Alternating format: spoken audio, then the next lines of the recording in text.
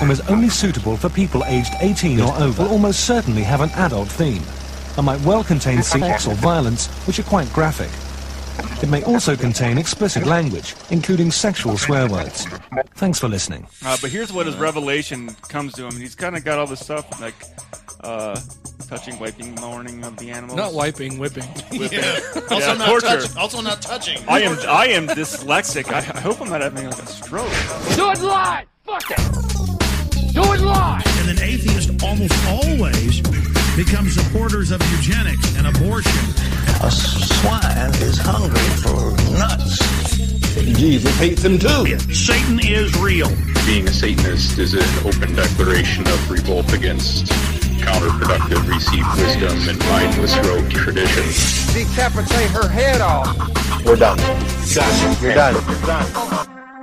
Obama! Hey guys, Alex Jones. I just wanted to call and leave you damn liberals a message that I really appreciate you talking about the problems of us undefeated people in the world. It's a goddamn conspiracy! So, that was a fun message that we got from a listener. Yeah. We think we know who you are. I'm pretty sure I know who. It's Alex Jones. Yeah. He's a very, he listens all the time, apparently. All the time. All the time. Hates the show. He loves the show. He knows that it's a goddamn conspiracy. Yeah. This is episode 145. Welcome to the Godless Revolution. Today is Wednesday, February 22. Yeah, it is. Mm-hmm. I am Dan Ellis. I'm Ryan Duffy. And I'm Mitchell Matthews. You fucked it up again. Oh, God damn it. And tonight we have so much stuff. So much. I want to jump right into it after we talk about Ryan got a brand new car. I did get a brand new car. Mm-hmm. Now, I drove about 500 miles and went through one tank of gas instead of 3. That's crazy. So I asked you pre-show how big the tank was. You said, what, 16 but gallons? It's a 16-gallon tank. I got an 18-gallon tank in my car, and I get just a little over 400 miles per tank if I'm not getting on the pedal a whole lot. Well, I've got the sport mode or just the eco mode. So if I just been leaving it in the eco mode, it gets really good gas mileage. Is it a 4-banger or 6? It's a 4-cylinder. Mm. But, Mom, close your ears. I did push it to 110 miles an hour on the way home from work today in the desert. It got there really fast. I was like, just hit the gas. I'm like, whoa, I'm at 110. And this is on a brand new... Did they give you any guidelines about keep it at below this speed? No. I did it once. I just hit it and it just went right back off. Like I know, maybe they don't do that for newer cars, but when I bought a brand new car in 94, they told me, okay, don't set your cruise control for the first 5,000 miles. Vary the speed. Don't try to maintain a very consistent speed. Vary it by at least 10 miles per hour. Well, the guy actually told me, he goes, because he had the same one. He goes, you're going to love this car. Get on the freeway, leave it in cruise control. He goes, you will get over 40 miles a gallon in cruise control. This is my first day on the job. Nah. But no, there's no, hey, you have to keep it below this. You can't drive above this speed, because if I couldn't drive above a certain speed, I'm like, well, how do I get to work? Because it's 80 miles an hour the whole way there. I wonder if they've finally figured out that cars don't get used to going a certain speed. Yeah. They used to say that, I mean, of course it was sort of jokingly, but kind of like some people, I think, took it seriously. Well, you'll get it worn in at that particular speed. Right, yeah. And it becomes natural for it. This car really loves to go fast. You'll find that out. Yeah. What? But also, like driving on I-80, doing the 80 mile an hour speed limit, I was only doing 2,000 RPM the whole time. It's like, this is, like, that's what my other vehicle idled at. Yeah. The Hummer would idle at like 2,000 RPM. Well, nice. So it's a very good-looking car as well. Yeah. Welcome to the land of the Did we liberals. already say what you got? No, it's I got a 2017 Nissan Altima. I got the leather seats. Oh my! To heat your butt. What color? Does it have steering wheel? White. Does it have steering wheel warmer as well? Yeah, it's got the steering wheel warmer in it. Color interior? Black. What's your license plate number? Doesn't know yet. Actually, I do, because I keep my same plates. I've had the same plates on my last 3 vehicles. Yeah. Are they personalized, or you just like my that firefighter plates? Oh, okay. It's easier just to keep them than to have to go down and sign all the paperwork again to get them again. Gotcha. Because the dealerships can't give you firefighter license plates. You can only do it with the DMV because they got to prove your You know, there's a thought that has crossed my mind more than once as I'm tooling down the road and I see somebody with the firefighter plates. Like, has a cop ever pulled you over and gone, "Hey, buddy, where's the fire?" No. But I have had a cop pull me over and go, "Hey, what fire department you work at?" I'm like, "Oh, I work up at Hill Air Force Base." "All right. Just want to know you're going a little faster. Have a good day." I got it. But no. Like, no. "Hey, sir, what's your emergency?" Yeah. Well, I usually don't speed much. Oh, really? Yeah. Well, you said the driving to work, it's 80 miles an hour the whole way. And it is. And you went 110. Well, no, that wasn't there. That was... Oh, okay. Is the speed limit 80 miles an hour? Yeah, I-80 is 80 miles an hour. Once you get past the airport. Oh, okay. No, so past the airport, it's 75. Then once you get to Tooele, it's 80 miles an hour all the way to the border, Nevada border. Huh. I didn't know that. Probably. I haven't traveled on I-80 for quite some time. Yeah, it's 80. That's the on the limit. west side of it, anyway. 80 is 80. Yeah, 80 is 80 miles an hour. Once you get to Tooele, it's 80 mile an hour speed limit. Man, that'd be nice. I used to have to make that drive out to the middle of the fucking West Desert. Oh yeah. There's a hazardous waste incineration plant I worked at out there. Yeah. And yeah, that's so the car that I mentioned earlier that I bought brand new. I had it for 3 months. Had been out partying with a bunch of friends. Woke up late, missed my rideshare out to work in the West Desert, so I had to drive the whole way there on like an hour and a half of sleep. And then left work, fell asleep at the wheel, and crashed the car that I bought that was 3 months old. That sucks. Oh, man. Yeah, it was not a good deal. Yeah, that's the one thing I don't like about a car. I can't see above the sagebrush on the side of the road. We're in the Hummer where I sat up nice and high. I could see all the cows in the mule deer and the antelope. But you feel like you're driving faster, right? Now that you're in a Mario Kart? Yeah, but now I can't see all the deer in the antelope because I'm on the same level as the crap on the side of the road, all the sagebrush and everything other. So I'm like, well, fuck, now I can't see if they're coming. The thing about antelope is they never face the road, ever. I've driven all east on you have too. I mean, all the way out to Wisconsin, Minnesota. Oh, yeah. There's huge stretches where you see pronghorn herds, and it's always white butts to the road, no matter what. Well, they never pronghorn herds. Pronghorn herds. Did I? Yeah. I think so. Of the cheese kind. What? Pronghorn herds. What else could I have possibly started saying? Pronghorn crowds? Yeah, probably crowds. Yeah. Yeah, Cool. flock of pronghorn. Yes. That's my new band. Well, anyway, but every single one in the herd has got their butt towards the highway. Well, their issue is they're indecisive. They don't know which way they want to run when they finally realize a car's coming. Like, oh, do I want to run off the side of the road or into the middle of the road? So I slow down for them. Other things that happened during the week were on Saturday, I took my father and my grandmother to go see Elvis Lives. Oh, good. Yeah, that's pretty much what I thought before the show. But the show was good. The Elvis impersonators were really good. But what all made it worth it was just watching my tiny little LDS grandmother's reaction to him dancing and everything. She's like, Elvis is her favorite musician of all time. He is her biggest heroes. And like, she has Elvis everything for any holiday or her birthday. She gets a ton of Elvis stuff. She saw him twice in concert when she was younger, and just watching her reactions, like my little 70-year-old grandmother, 70 plus years old grandmother, looked like she was 16 or 17 again, just sitting in the crowd, like putting her hands together and just like gasping and squealing. And yeah, it was a lot of fun watching her reaction. Sunday we had Shalise Blythe from the Satanic Temple come and speak at the Atheists of Utah monthly brunch. Yeah. And that was awesome. Shalise is always very cool. And Mr. Stu DeHaan was there, and I got to meet him in person, so that was cool. Oh, awesome. She gave a great presentation. Stu stood up and explained one of the things during the middle of it. Really, really nice guy. Enjoyed seeing both of them and meeting Stu for the first time. They got a lot of great shit going on. We may actually cover a couple stories from the Satanic Temple tonight if we have time, but there's so much shit going on. So much stuff. We do have an extended Patreon show for those of you who are Patreon patrons. And we appreciate all of you for doing that. We'll give our thanks to you individually later in the show. How extended was the last week's Patreon show? So our time management wasn't fantastic last week because I kept fucking up on the timer. We already do a show regularly that's half or so the length of a dogma debate. But the Patreon stuff I think was an extra 35, 40 minutes last week. Mm-hmm. It was a lot.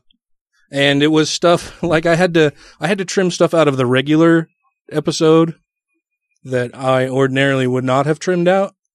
But so I had to find a segment where we didn't really tie anything into anything previously or later, and just like in the middle of the show cut that out and drop it in. It's kind of a trip editing for 2 different shows now. Basically, after we finish recording, I go and listen to the entire show, trim the front and ass off of each segment that we do. You said ass. Make sure all the sound is good and all the things, level it all out, compress it all so we're not really soft and we're not really quiet, and normalize it, amplify the volume, all that kind of shit. But then I also have to go through, decide what drops to put in there, where to put them in, the shit that we get from Meg. The transitions and everything, because they've got that cohort of shit we got from Meg. Because we got the theme music fading in and out at the end of those. I've got to slide those around and make sure that they blend into what was before and after, and do all of that. And then once I get all of that done, that's the regular Patreon show.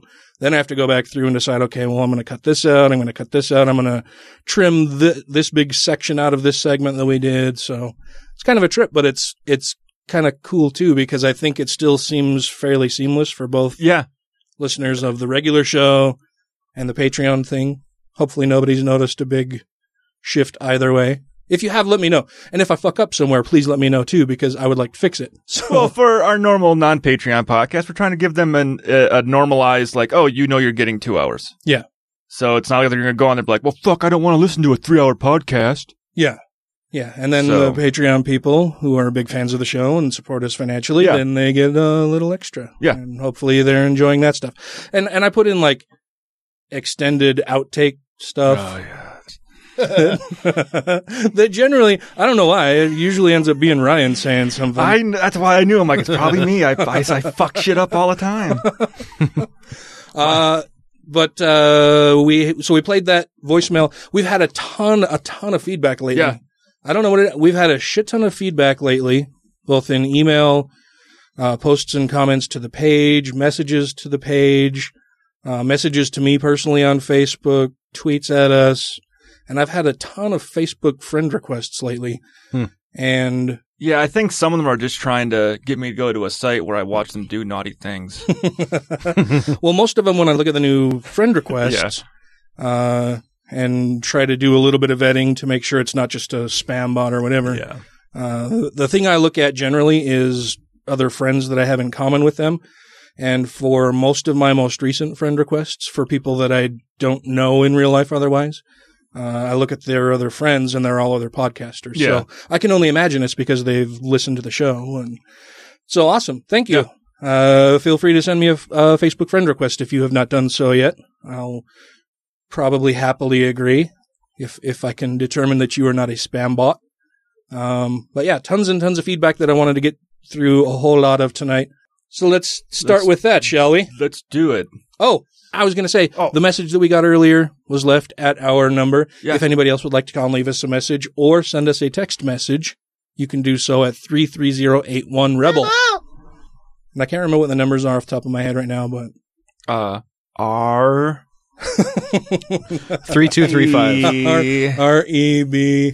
330-817-3235. Okay. Oh. Is that it?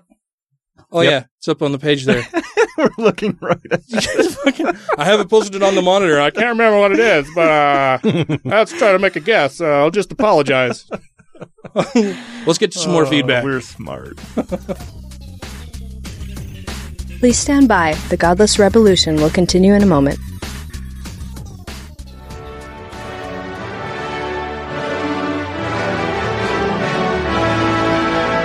Here follows a public service announcement for the Two Skeptical Chaps podcast. Greetings, Americans! Over here in London, we are well aware that not all of you are loud, xenophobic, racist, sexist, religious nuts. But many of your politicians who display these frightful traits seem to be quite popular. Particularly a certain wall-obsessed, small-handed, best-word-using, daughter-perving, war-inciting, candy-floss-headed clown. To those of you who choose to follow such balderdash, we strongly recommend not to listen to the Two Skeptical Chaps. It probably won't be your cup of tea. Otherwise, give us a listen. Each episode, we cover any news or current affairs from across the globe. Things that annoy or delight us. That's two, as in the number 2. And skeptical with a K.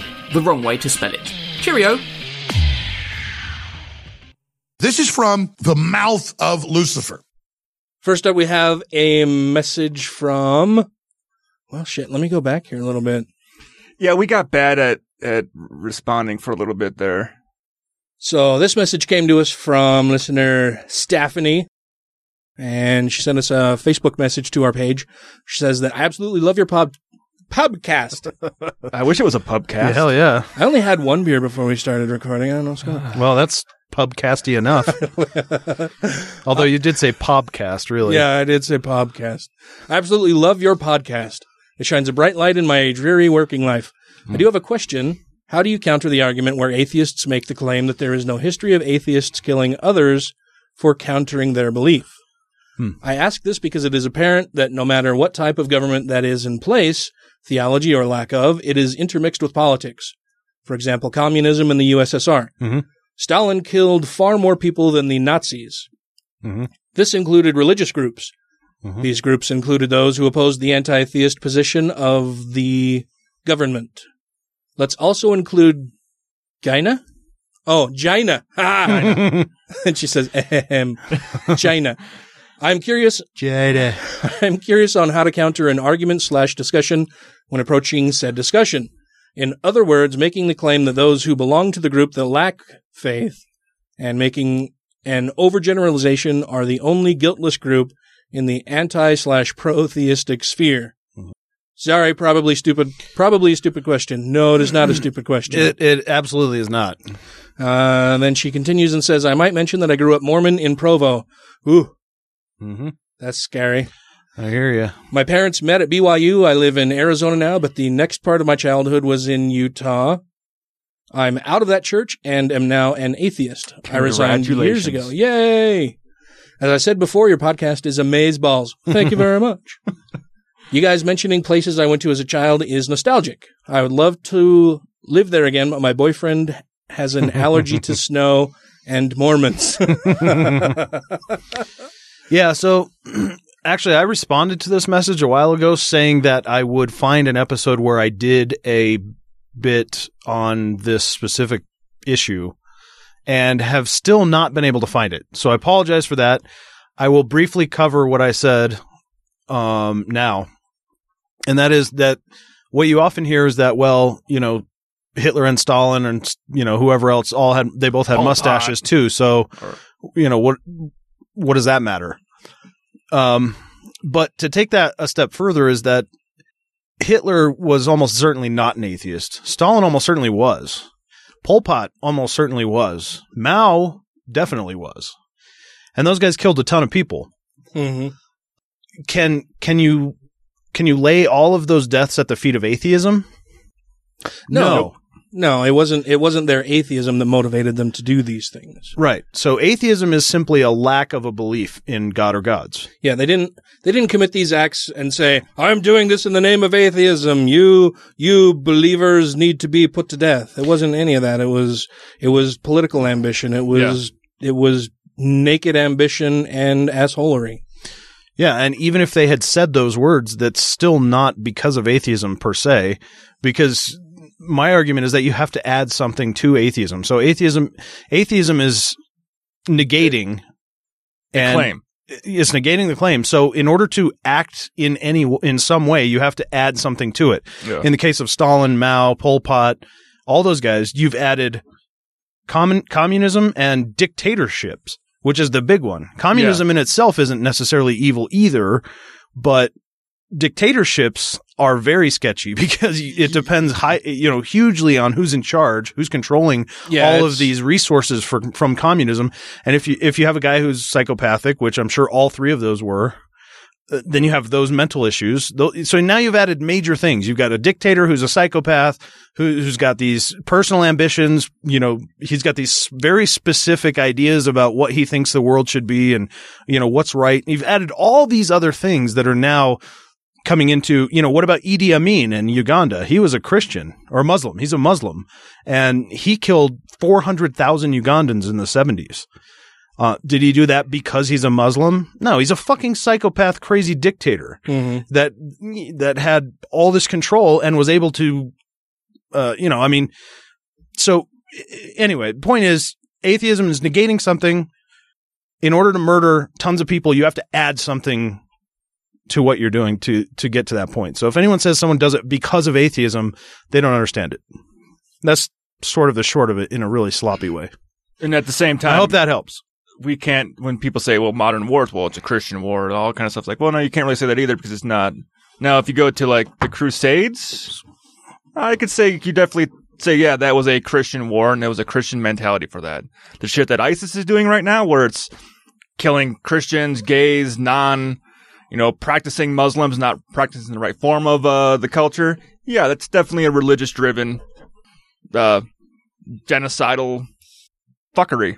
Yeah, and we hear all the time people saying that, it's not really their religion that's driving them. It's the political climate that they're in. It's economics. It's all this other stuff, completely ignoring what the people committing these acts themselves are saying is their primary motivation. Well, and here's the difference, too. If you take a psychopathic dictator that's in charge and you add religion, you're adding something that's not the same as atheism, which is taking something away. You're actually adding a book that tells you, here's these certain things that you can carry out. And if they happen to follow that, yes, it is the fault of the religion, at least partly. And but with atheism, it doesn't work that way. Sorry. I know it seems like it's a one-way street, but yeah, it kind of is. And I often wonder with some of these dictators, like with Kim Jong-un and that whole lineage, where they feel they're godlike. They are a god. Mm-hmm. I haven't read a whole lot on Pol Pot and Mao and them, but I wonder if they have the same mentality as a dictator being the ruler of that place. Like, no, I am God. I am your God. That's who I am. No Christian God, none of that. All those religions are bullshit because I am God. Yeah, I think it's narcissism. Yeah, definitely. Yeah. Well, I mean, that goes along with psychopathy in any way. I mean, someone who's going to genocide a bunch of people is almost certainly a psychopath, and psychopaths almost always have narcissistic personality disorder as well. So, which is that godlike figure. So we can Donald Trump. Yeah, we can trace this all back to God being a narcissistic psychopath. Yep. Yeah. Yeah. Who has to have everybody worship him. Make yourselves his slave. Yep. Yeah. Because he loves you. Yeah, because he loves you, and then when you don't do what he wants, he kills you or condemns you or... Right, but those are just the words he's saying to manipulate you. What he really wants is worship me because you love me. That's what he really wants. I wish I had it written down, but I love that analogy. I can't remember if it's a comedian or Richard Dawkins or one of them that did it, where it was the guy asking you to come see what's in his basement. Oh, is that Barker? Say what now? Like if you have a guy, like you're walking down the street and there's a guy standing in front of his house, and I'm like, hey, come here. I need you to do something for me. Uh-huh. I need you to, worship me and do all this, and I'll give you a good prize if you do. If you don't, I'm going to shove you in my fucking basement. Mm. Oh, yeah. I think that's Dan Barker. I could be wrong. Oh, who basically made that analogy? Mm. The story when he does it's way better. He goes way into more detail and more colorful with it, but he's a good storyteller. Yeah. Yeah, that sounds. Yeah, I think Barker's probably. I think you saying Barker's probably correct. That's ringing a very small bell in my memory. But maybe it was Pavlov. Oh yeah. Yes. If it's ringing bells, is it dinner? What's dinner? My lips are wet. I'm really drooling all over myself. Jesus. So I like that you guys both yes-anded my terrible fucking pun. So thank you very much for that feedback, Stephanie. Hopefully that answers your question. If you have any more questions, be sure to let us know. Anybody else out there can do the same by sending us an email at godlessrevolution@gmail.com or tweeting at us or posting out on our Facebook page or sending us a message through the Facebook page. We are the Atheist Caherd. I can speaks good. I could speak. We're all having trouble tonight. Next up, we've got a message from listener Mark Armstrong, who says, "Ooh, your Christian Trump voter was priceless. I'm personally totally agnostic, so have no belief or expectation of an interventionist God. I have, for example, never sworn on a Bible or other book. Both my brothers are churchgoers, as is my mom, and my dad was a Mason." This guy must be British. Is he a deist? Or he says he's agnostic. He's totally agnostic, which is interesting. Okay. Well, he has no belief in an interventionist God. Yeah. All right. Anyway. Okay. My exposure to Mormonism is mostly via your podcast, although I do bump into white shirts occasionally. That was funny. and treat them a bit like Jehovah's Witnesses. Sure. I do find the Masonic references in the rituals amusing. Mm-hmm. Anyway, the central tenet of the Masons is that there is a great architect. Perhaps this is one of the ideological foundations of intelligent design. Mm-hmm. According to my father, that's why there are Masons of many faiths. Right. That is why, yeah. Although most are white Christian males. White. Indeed. As usual, enjoy the show. And yes, my children are all vaccinated. Thank you. And I've also eaten lots of apple seeds in my life to no visible effect on my health. All right. Well, he's tempting fate. Good on you, mate. Where is he from? He's British, right? That was. I think I nailed that. Yeah. I think he's in England. Yeah. Oh yeah, then I totally nailed it. Because he heard about us through the Two Skeptical Chaps. Oh, the Skeppy Chappies. All right. Love those guys. Yeah, they're great. We have another message from Ms. Allie Unsworth. She says she sent us a message quite a while back. Well, you don't want to read the other part first? Other part of what? Oh, nothing. Oh, you want me to read the most important part? Okay, I'll just skip to the most important part of Allie's message to us, which was she replies to something that I had sent her, and she says, "Awesome! I'm listening to some of the older podcasts and still just cracking up and learning so much. I have to admit, Ryan is my favorite. I'm everyone's favorite. Because I was not according to my messages. I'm just kidding. Because I was a 911 dispatcher for almost 10 years, so I can relate. Smiley face. Y'all have a great day. Awesome. See, I'm the ones the fans come to see this. Not to see, but to listen to this show for. Thank you, Allie. Yeah, thank you. And thank you for your service as a dispatcher. That's a rough job. I've been stuck in dispatch center before, and I absolutely did not like it. There's a huge turnover rate in dispatchers because dude, it's brutal. Yeah, I mean they get the worst calls all day long. That's what they deal with is the worst of humanity all day. I've listened to a few 911 calls, and man. Just imagine having a mother freaking out that their child isn't breathing and then trying to calm them down and figure out, okay, where do we need to send people? Calm down.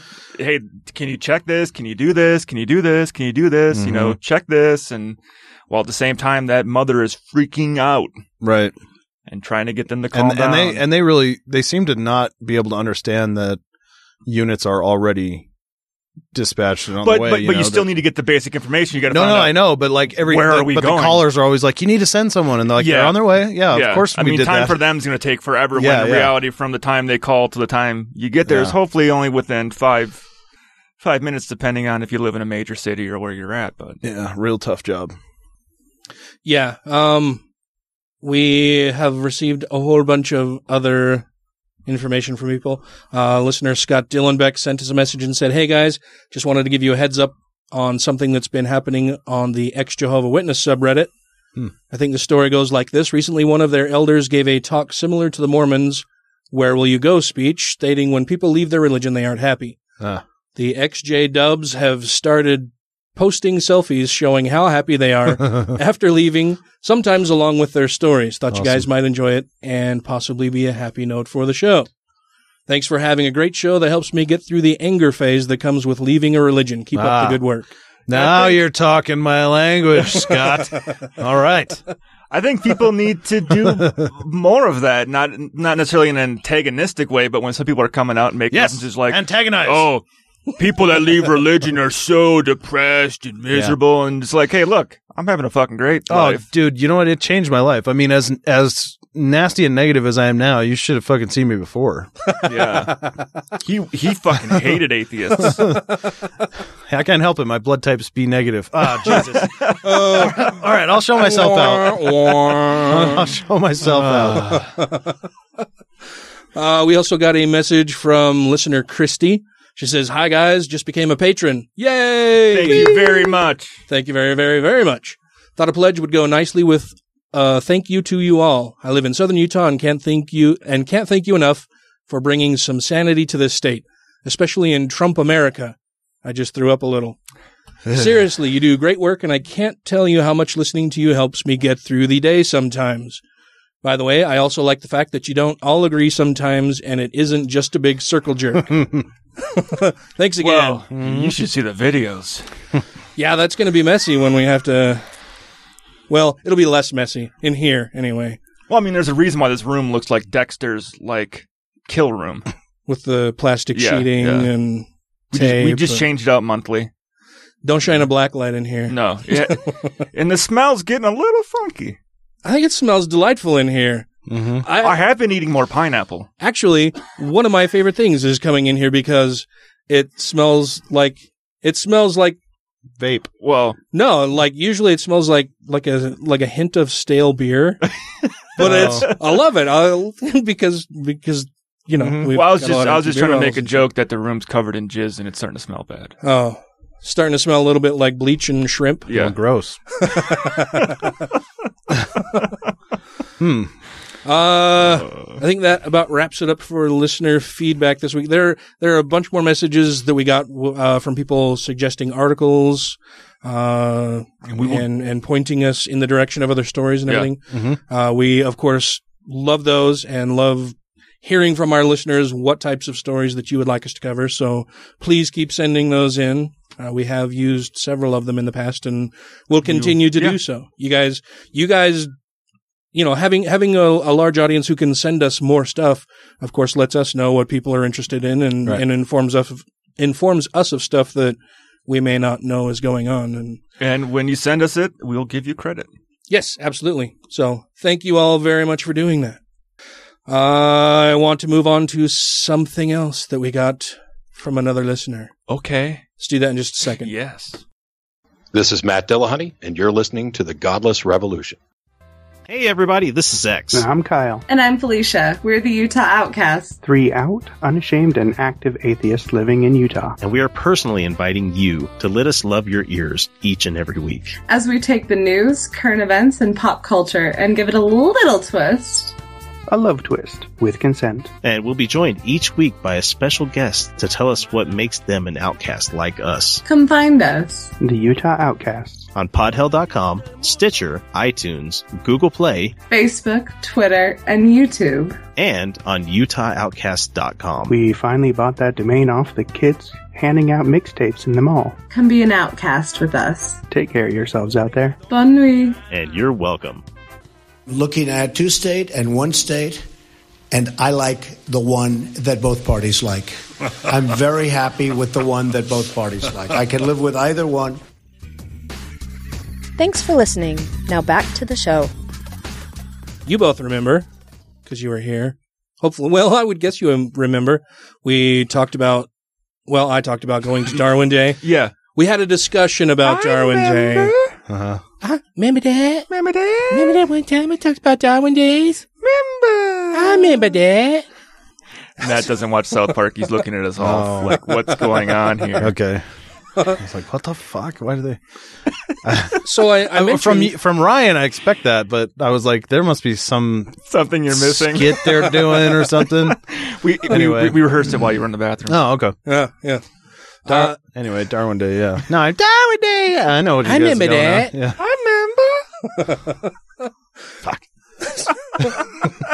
So, listener and patron of the show and special guest that we've had on the show several times, Mr. Taylor Grin, sent us this message. Says that in your last episode, Dan talked about going to a Darwin Day symposium, and you guys discussed a great question about how to persuade people who are thoroughly entrenched in their worldviews. As a communications undergraduate at Dixie State University, I studied interpersonal communication, psychology emphasizing cognition, and philosophy emphasizing formal logic. Persuasion science has been one of my main areas of focus and research for the better part of my adult life. I wanted to highlight some reasons people tend to sink into their worldviews, how their worldviews change what facts are acceptable to them, and then provide a technique for persuading people in everyday conversation. And I read this earlier. He sent it to us a couple days ago. Yeah. And I've been very busy and told him I would look at it, and I did, and I think it's fantastic. Well, you didn't read the end of it, so I want to share it with everybody. Waterboarding. I'm just telling you why. Starts with part 1, cognitive biases. Or biases. Yeah. You can have more than one. Salience bias, or as I call it, prominence bias, describes how people tend to weigh the most prominent and vibrant information more heavily than competing information. Imagine you're a conservative listening to a talk show. A news story breaks out about a terrorist attack in France. Immediately, the host assumes the attacker was a Muslim and pivots to a rant on radical Islamic extremism. You get home, and the story is on Fox News, where a panel of talking heads ponder why America isn't doing more about the Muslim problem. And then Bill O'Reilly spends a significant portion of his nightly segment covering it too. By the time you go to bed, this is the most prominent issue in your mind. The topic dominates the weekly news cycle, and by the end of it, you will think radical Islamic extremism is the end of a civilization. Just by listening to this example, you may find yourself raising the prominence of the perceived threat, even if you normally find it absurd. That's how powerful prominence bias is. But you can use prominence bias to your advantage. Because news moves in cycles, different issues will be more prominent in the minds of your conservative friends, family, and coworkers. If you are aware of the prominent topics in conservative media, you will be able to prepare and focus on that topic rather than feeling like you have to be able to debate any topic anytime. And I thought that was fantastic advice. In messaging Taylor earlier, I told him that I've kind of been doing that anyway without realizing what I was doing, because I watch Fox News Sunday every week just so that I know what the Republican talking points are going to be throughout the week. Yeah. You know, they trot out the Kellyanne Conways, Sean Spicers, Reince Priebus's, and all of the other dipshits of the world to put forward what they want as their propaganda lines to be talked about for the rest of the week. That's where I'll quite often, because every hour the news cycle is pretty much the same in the mornings. You're not getting, unless something breaking news, something new happens, you're going to be about the same talking things every hour. So I'll shuffle between them sometimes. Like I'll watch CNN, then I'll watch Fox, and I'll watch MSNBC, and I'll see the different perspectives being put on. I know two of them are more liberal. I think CNN sometimes follows a little bit more middle of the road, more than MSNBC is more. Yeah, I think on the spectrum you'd have Fox at the far right end, MSNBC at the left end, and CNN falling somewhere in the middle there, leaning a bit left. They're definitely left leaning. Yeah, unless like me, and I've been tricked because I often check MSNBC's homepage for breaking news or whatever, and I look up clips of Rachel Maddow, right? And sometimes I'll let YouTube play through, and I've been tricked a few times recently, this week especially, and it'll just start shuffling through, and it'll go to Morning Joe. And that fucking guy, I fucking hate that guy. He drives. He's on MSNBC, but every time that comes on, I'm just like, God, either let fucking Mika speak or get the fuck off my computer. So I don't ever listen to that asshole, but he's conservative, right? Okay. All right. So, but I just like to see it for the different talking points and see where the talking points are at, and maybe getting more sources into my brain when talking about something. Yeah. Well, and like Taylor mentioned, it's good to know what is the dominant news story that's going around so that you can prepare yourself to talk about that versus feeling like you have to be prepared to talk about anything and everything under the sun. Yeah, that's interesting. Moving on, he says, confirmation bias is an explanation for the way people like to take in information that confirms what they already believe. Cognitive dissonance describes discounting information that conflicts with their perceived worldview. Finally, motivated reasoning describes how people readily accept preferred ideas and subject oppositional ideas to higher scrutiny.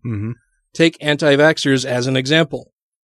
They look for evidence that supports their view, confirmation bias, while rejecting the overwhelming body of research that shows vaccinations are safe, cognitive dissonance. When they encounter evidential claims, they readily accept mommy blogs or David Avocado Wolf, while using hyper-scrutiny on FDA and university studies, motivated reasoning.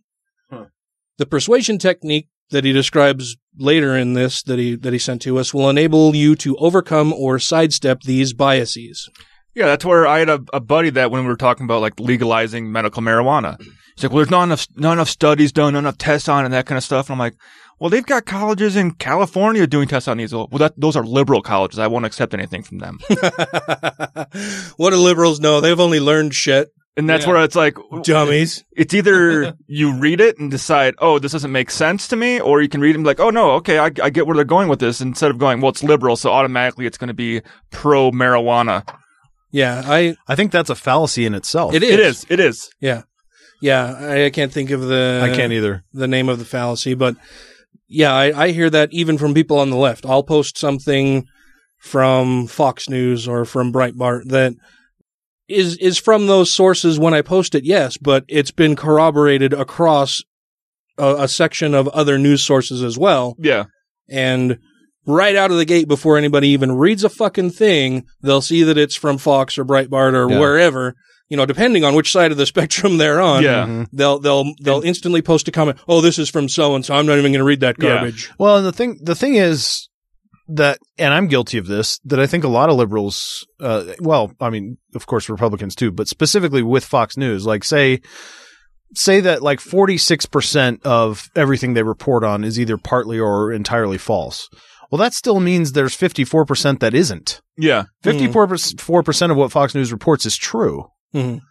So, but I'm guilty of also seeing Fox and being like, nope, fuck those guys. Well, I'm guilty of it to some extent as well, but generally speaking, I'll at least read the article. I mean, if it's something that piques my interest, at least I'll read the article before I make a fucking comment about it. Jesus Christ, that drives me fucking nuts. Yeah. I still hate it when you get stuff on Fox News like, well, people are saying, or I really think. It's like, no, now you're doing an opinion-based thing. Yeah. This isn't, you're not reporting news, you're reporting your opinion on this. So this is bullshit. Yeah. Which I don't like. They all do it, and I hate it when they do it and make it an opinion. Yeah. Yeah, well, and I mean, a lot of that comes from the radio talk shows and the regular news talk shows that they've turned reporting into entertainment. It's the Bill O'Reilly, even Rachel Maddow, Chris. At least with some of this, like Chris Hayes, when Rachel Maddow does her like in-depth stuff, she's citing like, oh, here's this from according to this. Yeah, she'll study name sources and everything. Yeah. But I don't mean to pick on them individually because you've got O'Reilly and Hannity and Limbaugh and all of these way other worse. All of these other people who inject just a tiny bit of truth into what they're saying and then stretch it out to infinity, like Milo Yiannopoulos. Yeah, who fuck that guy. So much Schadenfreude over the past couple days.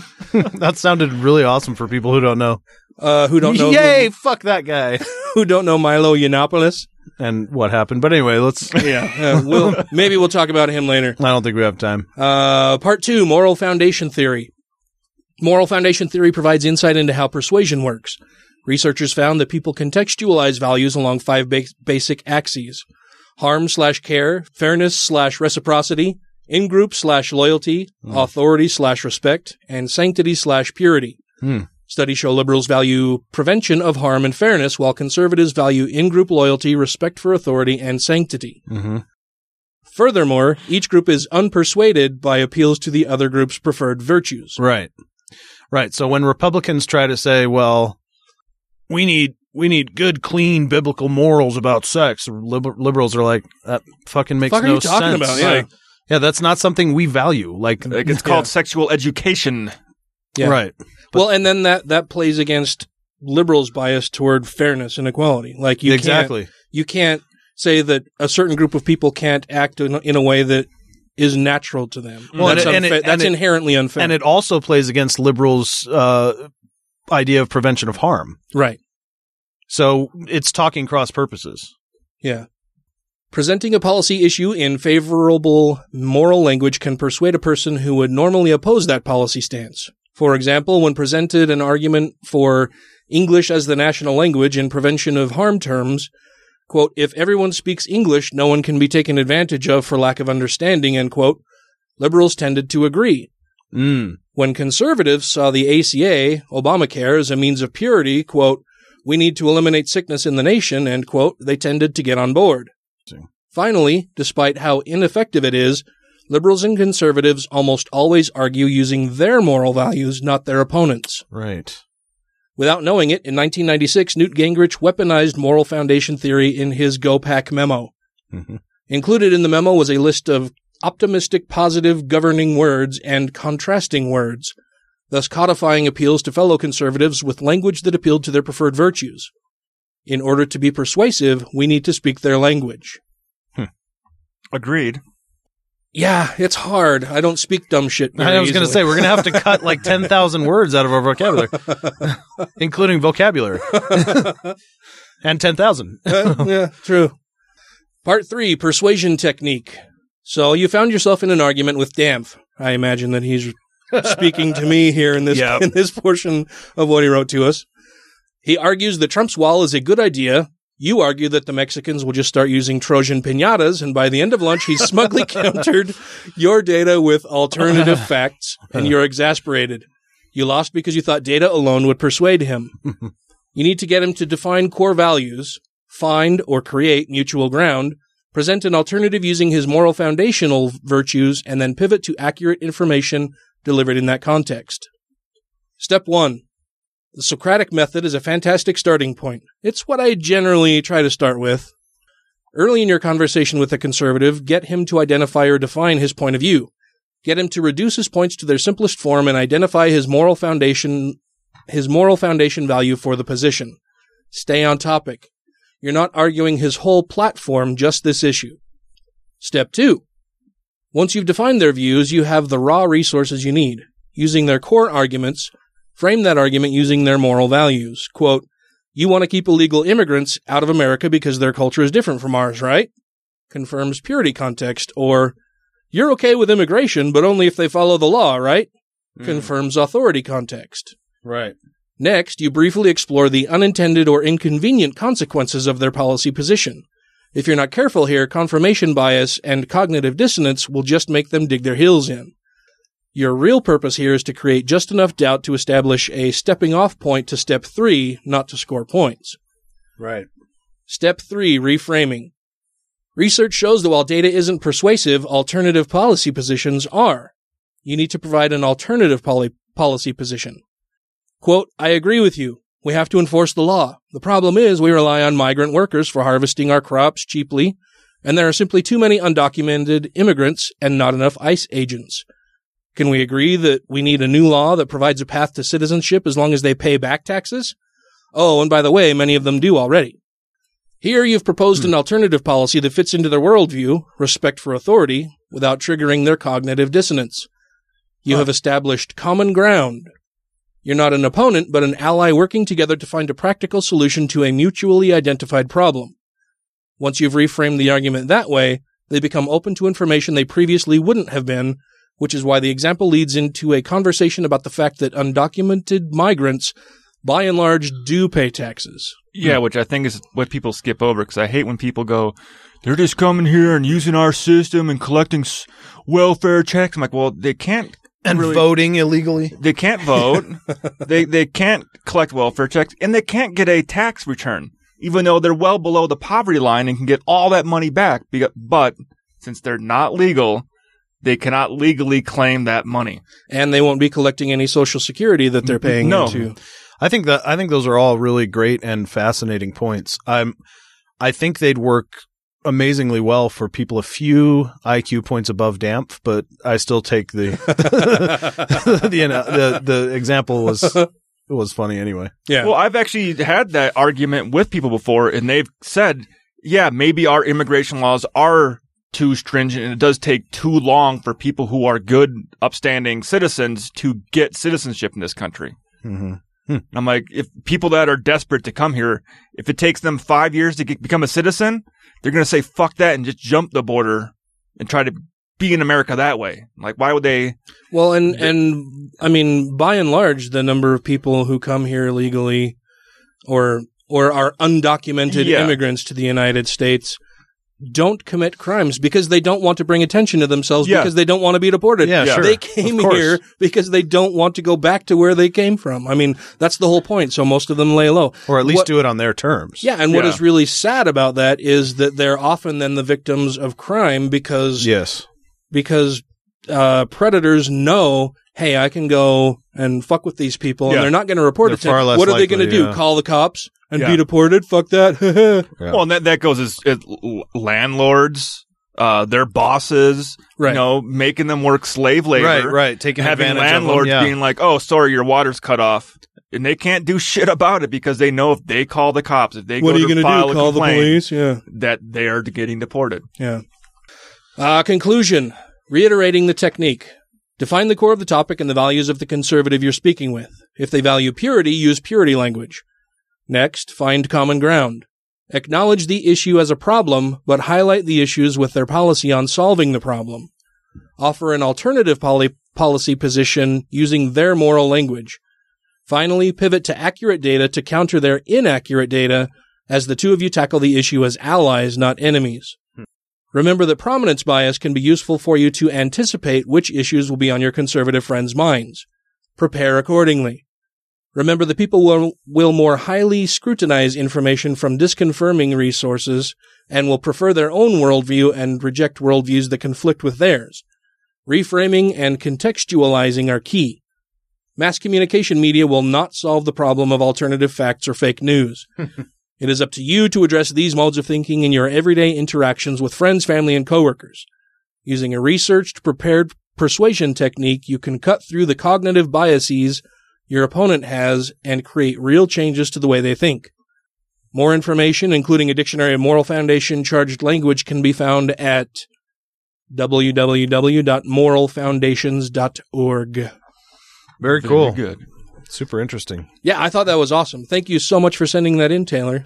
Now I don't have to book that other guy as a guest. So it's so nice to have educated people on the liberal side. The next rant will start right after this. A presidential press conference elicited the same reaction you get from people who just watch someone shoot fireworks out of his arse. Which, when you think about it, is actually fitting. Because whenever Trump speaks, what is it essentially other than just random sparks and flames sputtering noisily out of a damaged arsehole? Tonight we will be starting a new recurring segment called Know Thine Enemy. And it struck me because what's so goddamn funny? Wait, Dan, just wait, hold on, Matt, hold on. Let Dan do that. Just do that again, real quick. Do it again. Know thine enemy. That's better. Yeah, I could tell you were trying to do that, and then after it was like, that's what I was laughing at. I'm sorry. Know thine enemy. But it hit me when we first played a segment from Dave Daubenmire 2 episodes ago. And Matt was like, who the fuck is this guy? What a fucking cross on his hat, fucking goatee having motherfucker. Cross on his hat, yeah. We played some from him last week as well. I think that was in the Patreon only part of it. But yeah, we've talked about him 2 weeks in a row. And we're like, who the fuck is this fucktard? I fucking hate him. Yeah. So I thought, what we should do is have an ongoing segment on the show where every so often we just introduce you to somebody that we talk about on the show and point out why they're fucktards. Many of the reasons, give you some history and some background on them and why we think they're assholes. So, because Matt had mentioned that about Dave Daubenmire a couple of weeks ago. Yeah. And he has been featured prominently in the last couple episodes, I thought he was the prime candidate for having me do this bit of Know Thine Enemy. Because not only are we curious about this guy, many of you probably are too. Yeah. So I did quite a bit of research on this guy throughout the week, mostly today, but read metric fuck ton about this guy. And Many of you may remember him as being a London high school football coach who used to have all of his players pray London. Not before England. the games. London high school. I can't remember. There's a new London in Wisconsin. No, it's not Wisconsin. Anyway, so he would have his players pray before the games, and the ACLU stepped in and filed suit against the school. He wouldn't back down. School ended up settling. He frames it as the ACLU relenting, never mentioning once on any of his bios anywhere that I could find that the school district ended up paying, I think it was $18,000 in court and attorney's fees, and that Daubenmire resigned his position as the football coach before moving on to his lucrative and illustrious career as a Christian talk radio host with a show called Salty Pass the Salt. Does that have... Which I'm guessing is a reference to... Sodom and No, whose wife turned, Sodom looked and over Gomorrah her shoulder. when they were... When Lot's wife turned and looked over her shoulder as the cities were being ruined and was turned into a pillar of salt. And so, yes, I'm guessing that's, the title of his show is an homage to that. But one thing I kind of want to do, because he's got his trademark red and blue hat with a cross on it. Uh-huh. I want to get the same hat with the cross upside down. Oh, yes. Yes. That'd be cool. I actually did a look, and Shalise Blythe, if you're listening to this, or Lucian, if you're listening to this, make some fucking satanic hats. Some satanic baseball hats? Yeah. I mean, there was a beanie I found that the Satanic Temple makes, but I like to wear baseball caps in the summer because I'm bald. And I like to wear them too while I'm out golfing because my hair is very thin and fine. And I was looking for a baseball cap I could buy that might... I would wear the fuck out of a TST baseball cap. To represent them and to piss off all the fucking Mormons around here. Oh, yeah. I always wear like the little atheist pin on my hat, but fucking most people think it means I'm an Alabama fan, so... Yeah, but all I could find were some really shitty hats on Cafe Press. So they need to make some hats. Daubenmire's from Hebron, Ohio. Ohio. That's where he's from. London, Ohio. High school. But in doing all of the research and reading all of this stuff, I ran across a website that I will definitely be using as a resource in the future as we have this segment continuing. The website is americanloons.blogspot.com, which I think is fucking hilarious. And apparently it's just an amalgamation, crazies, compendium, a mix, a gathering, a gaggle, a collection, a caherd of posts about people on the right wing who are just giant assholes. Yeah. Of which Mr. Dave Daubenmire is number 607. That just lets you know how many are out there. And he was number 607 in 2013. Correct. So I'm just going to read directly from their website here. This is posted June 21st of 2013, number 607, Dave Daubenmire, a.k.a. Coach Daubenmire, a.k.a. your friendly neighborhood demagogue. Coach Daubenmire is a former high school football coach who ran into some career trouble in the late 1990s for coercing his students to pray.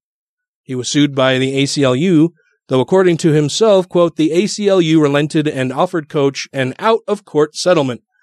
God honored his stand and the ACLU backed off.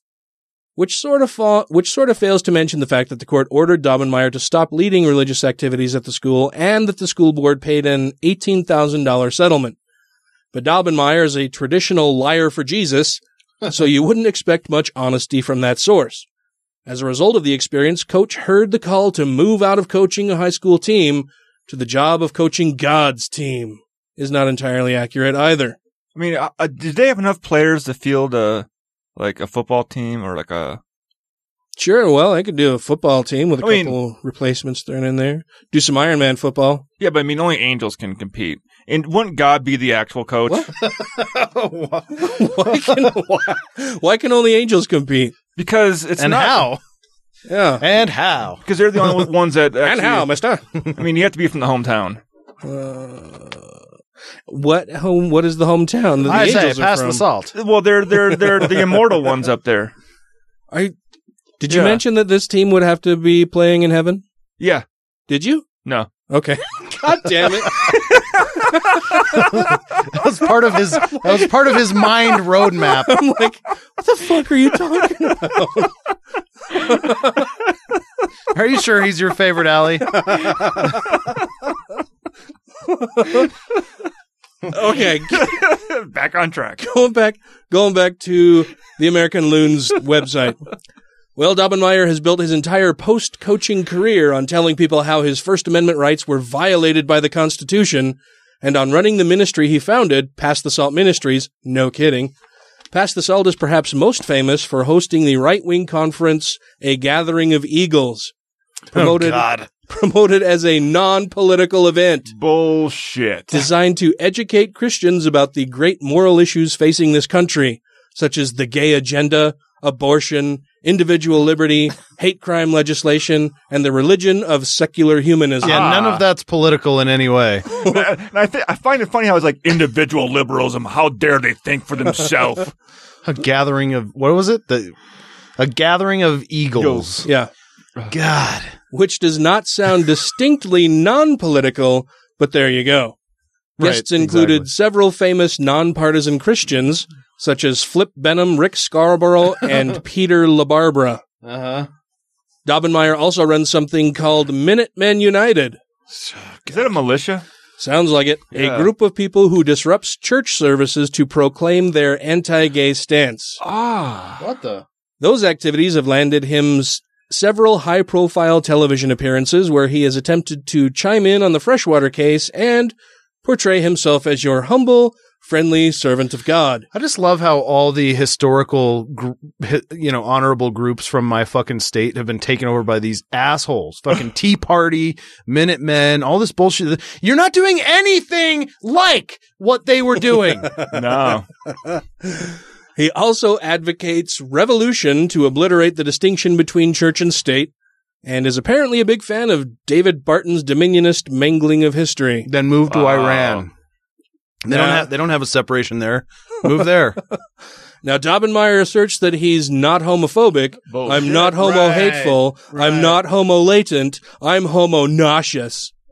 I really couldn't care less where a man desires to put his appendage, but I'm sick of hearing about it. I'm sick of talking about it. I'm sick of it being force-fed me on TV. Really? Which would at least... Well, if you stop watching gay porn... which would have at least made slightly more sense if Daubenmire hadn't so tirelessly talked about it and weren't so all-consumingly obsessed with it. Yeah. One wonders how he squares being tired of the debate with his repeated calls on Obama to come clean and admit that he is gay. As well I as just hope he is so bad. As well as admit that he is a socialist who is trying to destroy the economy and that he is not really a Christian. Oh, the economy that he fucking fixed from Bush? Uh-huh. That one that he's trying to destroy? Obama is apparently also a sociopath. Possible, but then he complains that people say that he says stupid shit. Well, I would agree. He didn't quite get through the Jason Collins affair with his dignity intact either.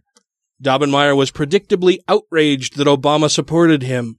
He also boldly declared that he hates homosexuality. What a brave guy. Oh, yeah. Which apparently must be consistent with being not homo-hateful. Yeah, I was going to say. Primarily, one supposes in virtue of the Lying for Jesus discourse mandate he seems to possess. Yep. He furthermore claimed that homosexuality only exists because men like you and men like me are letting it go on and won't stand up and push back and say anything about it. Because there's surely a shortage of rabid bigots fuming about homosexuality at the moment. So here's an interesting thought, Mr. Daubenmire. Don't know if you've actually read the entire story about Lot, for which your ministry is named, but the angels of God that came down wanted to rape the men. Yeah. Rape the men. They wanted to rape the men. So... But he's like, no, just rape my daughters instead. Yeah, Lot was the one that offered them heterosexual, although probably pedophilic. I don't know. Well, but still non-consensual issue. But the angels themselves wanted the men. Yeah. So, maybe could have picked a better story to name your ministry after if you hate gays so much. Or maybe it's a sign. I don't know. I'm not trying to be homophobic, but I rarely see a straight guy walking around with wings on. Wait, was it that the men wanted to rape the angels, or that the angels wanted to rape the men? I thought it was that the men wanted to rape the angels. Oh, yeah. And Lot said, no, don't rape the angels, rape my daughters instead. Right. Yeah. Did I say it the other way around? Yeah. Okay. Yeah. Oh. Yeah, but the men wanted to rape the angels, and Lot said, no. Rape my daughters. Have my virgin daughters. Don't rape these descendants from heaven. Yes. Rape my daughters instead. Because they're just property anyway. It makes perfect sense. Right. Yeah. Yeah, that's the story that you've picked to name your ministry after. So one of the more interesting facts I learned about Dave Daubenmire while doing this today was that his son has been convicted of child pornography. Very Christian. Yeah. And I think we're going to do a segment of Dave Daubenmire talking a bit later, but I thought it was particularly heinous because in this clip of Daubenmire, he's talking about he knows that his daughters are not lesbians and will not become lesbians, even though they play softball. Oh, that is a gateway drug to licking a lot of puss. That is a gateway drug, all right. Because his daughters do not have short haircuts, nor do they have wide bottoms, and he's kept an eye on them. What? So they don't have good birthing hips. And that is why they're not lesbians. So he's kept a good eye on them. They don't have short haircuts, and they don't have wide bottoms, and so they will not become lesbians. I wonder where he went astray in allowing his son to download, share, and trade child pornography for a time span of more than 5 years. Well, it was a family business. Before he was caught, because apparently something went awry with the family computer. The elder Daubenmire took it into a computer repair store, and the tech found all of these child pornography images and videos on the computer, reported it to the authorities, who then tracked it back to the Daubenmire household. The son admitted that he was the one who had done it over a period of more than 5 years. And by all accounts, his son is now reformed. He went through several years of psychotherapy, got help for himself, attended law school, and has attempted to take the state bar exam and has been barred from the bar at least twice when he has applied to take it. The one article I saw, I believe, said that he will be eligible to reapply to take the bar exam in June or July of 2018. Yeah. Always seems to be the most common with oppressive religious parents, doesn't it? That was actually part of. Actually, I'm gonna pause this for just a second. Okay. Bye. Believe that. Okay, so part of the younger Daubenmire's counseling is that his therapist, Dr. Reisen, testified that the focus of Daubenmire's therapy was to identify and help him understand what led him to view child pornography. Based on her treatment, she believed that there were two primary issues. And I'm reading this from a document supplied directly from the Supreme Court of Ohio, from the supremecourt.ohio.gov website, where they're discussing Daubenmire applying to take the bar exam. Public record. Based on her treatment, she believed that there were two primary issues. First, she believed that his repressed upbringing caused him to seek sexual experience vicariously rather than engaging in age-appropriate sexual conduct. Mm-hmm. We hear that shit over and over and over again from these uptight, sexually repressed Christian families. She also found that he had developed anger toward and resentment of his father, who had set high standards for him and who would have been subject to embarrassment if he failed to live up to those expectations. Reisen expressed her professional opinion that Daubenmire, 1, does not suffer from a sexual or deviance disorder, 2, is very unlikely to engage in the conduct that led to his conviction in the future, 3, does not require additional therapy for sexual issues, and 4, is fit to engage in the practice of law. She noted that Daubenmire suffers from an anxiety disorder that is managed with medication and is unrelated to his misconduct. The panel reviewing his bar request, found Risen's testimony to be very credible. Well, I hope that's true, but it's also kind of sad. Yeah, he's a product of the environment in which he grew up in. Yeah. So it's not, yes, what he did is very wrong, but it's also, you kind of got to lay a little bit of blame on the family. Well, yeah, his therapist came right out and said, they're the reason why. His asshole dad. Yeah. His asshole dad being so repressive and living in that repressive home is a large part of why he acted out and ended up in the dark corners of the internet. Yeah. But sometimes it goes the exact opposite, where it's the male in the family is not criticized as much for, sexual endeavors, but the woman is. Well, they're getting because plenty if she gets pregnant, it's going to bring shame upon the family and all that kind of stuff. Oh, I guarantee they're getting plenty. He's keeping a track on how wide their hips are. Well, yeah. But does he let them wear flannel? Ooh. Can they drive Subarus? Are they allowed to move to a farm and vote Democrat?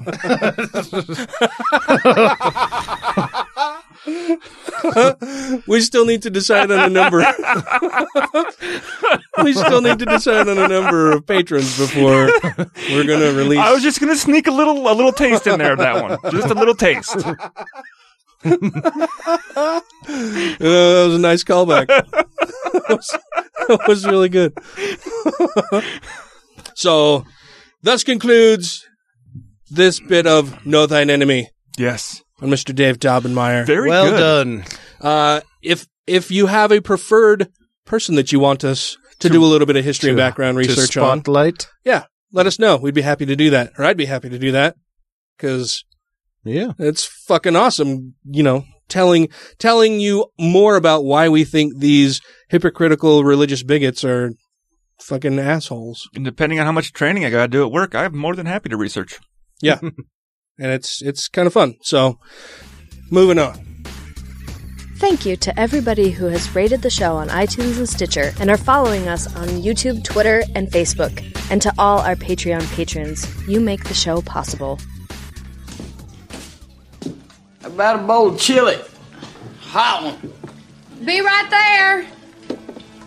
Antichrist will be a woman in a man's body with 7 heads and 7 tails. Ain't that to go? Hi, this is Justin Schieber, formerly of the Reasonable Doubts podcast and currently of Real Atheology, and you are listening to the Godless Revolution. So we just talked about Daubenmire in our Know Thine Enemy segment. Yeah. And I mentioned this clip that we're going to be talking about here where he made sure that his daughters didn't become lesbians. This is really some heinous stuff. And this particular clip was actually called to my attention from Matt Dillahunty's wife, Beth Presswood. Yeah. Posted about this earlier today. And just coincidentally, it was in the middle of me doing all of my research on Dave Daubenmire. So I made a couple comments about it. Fuck him. Yeah.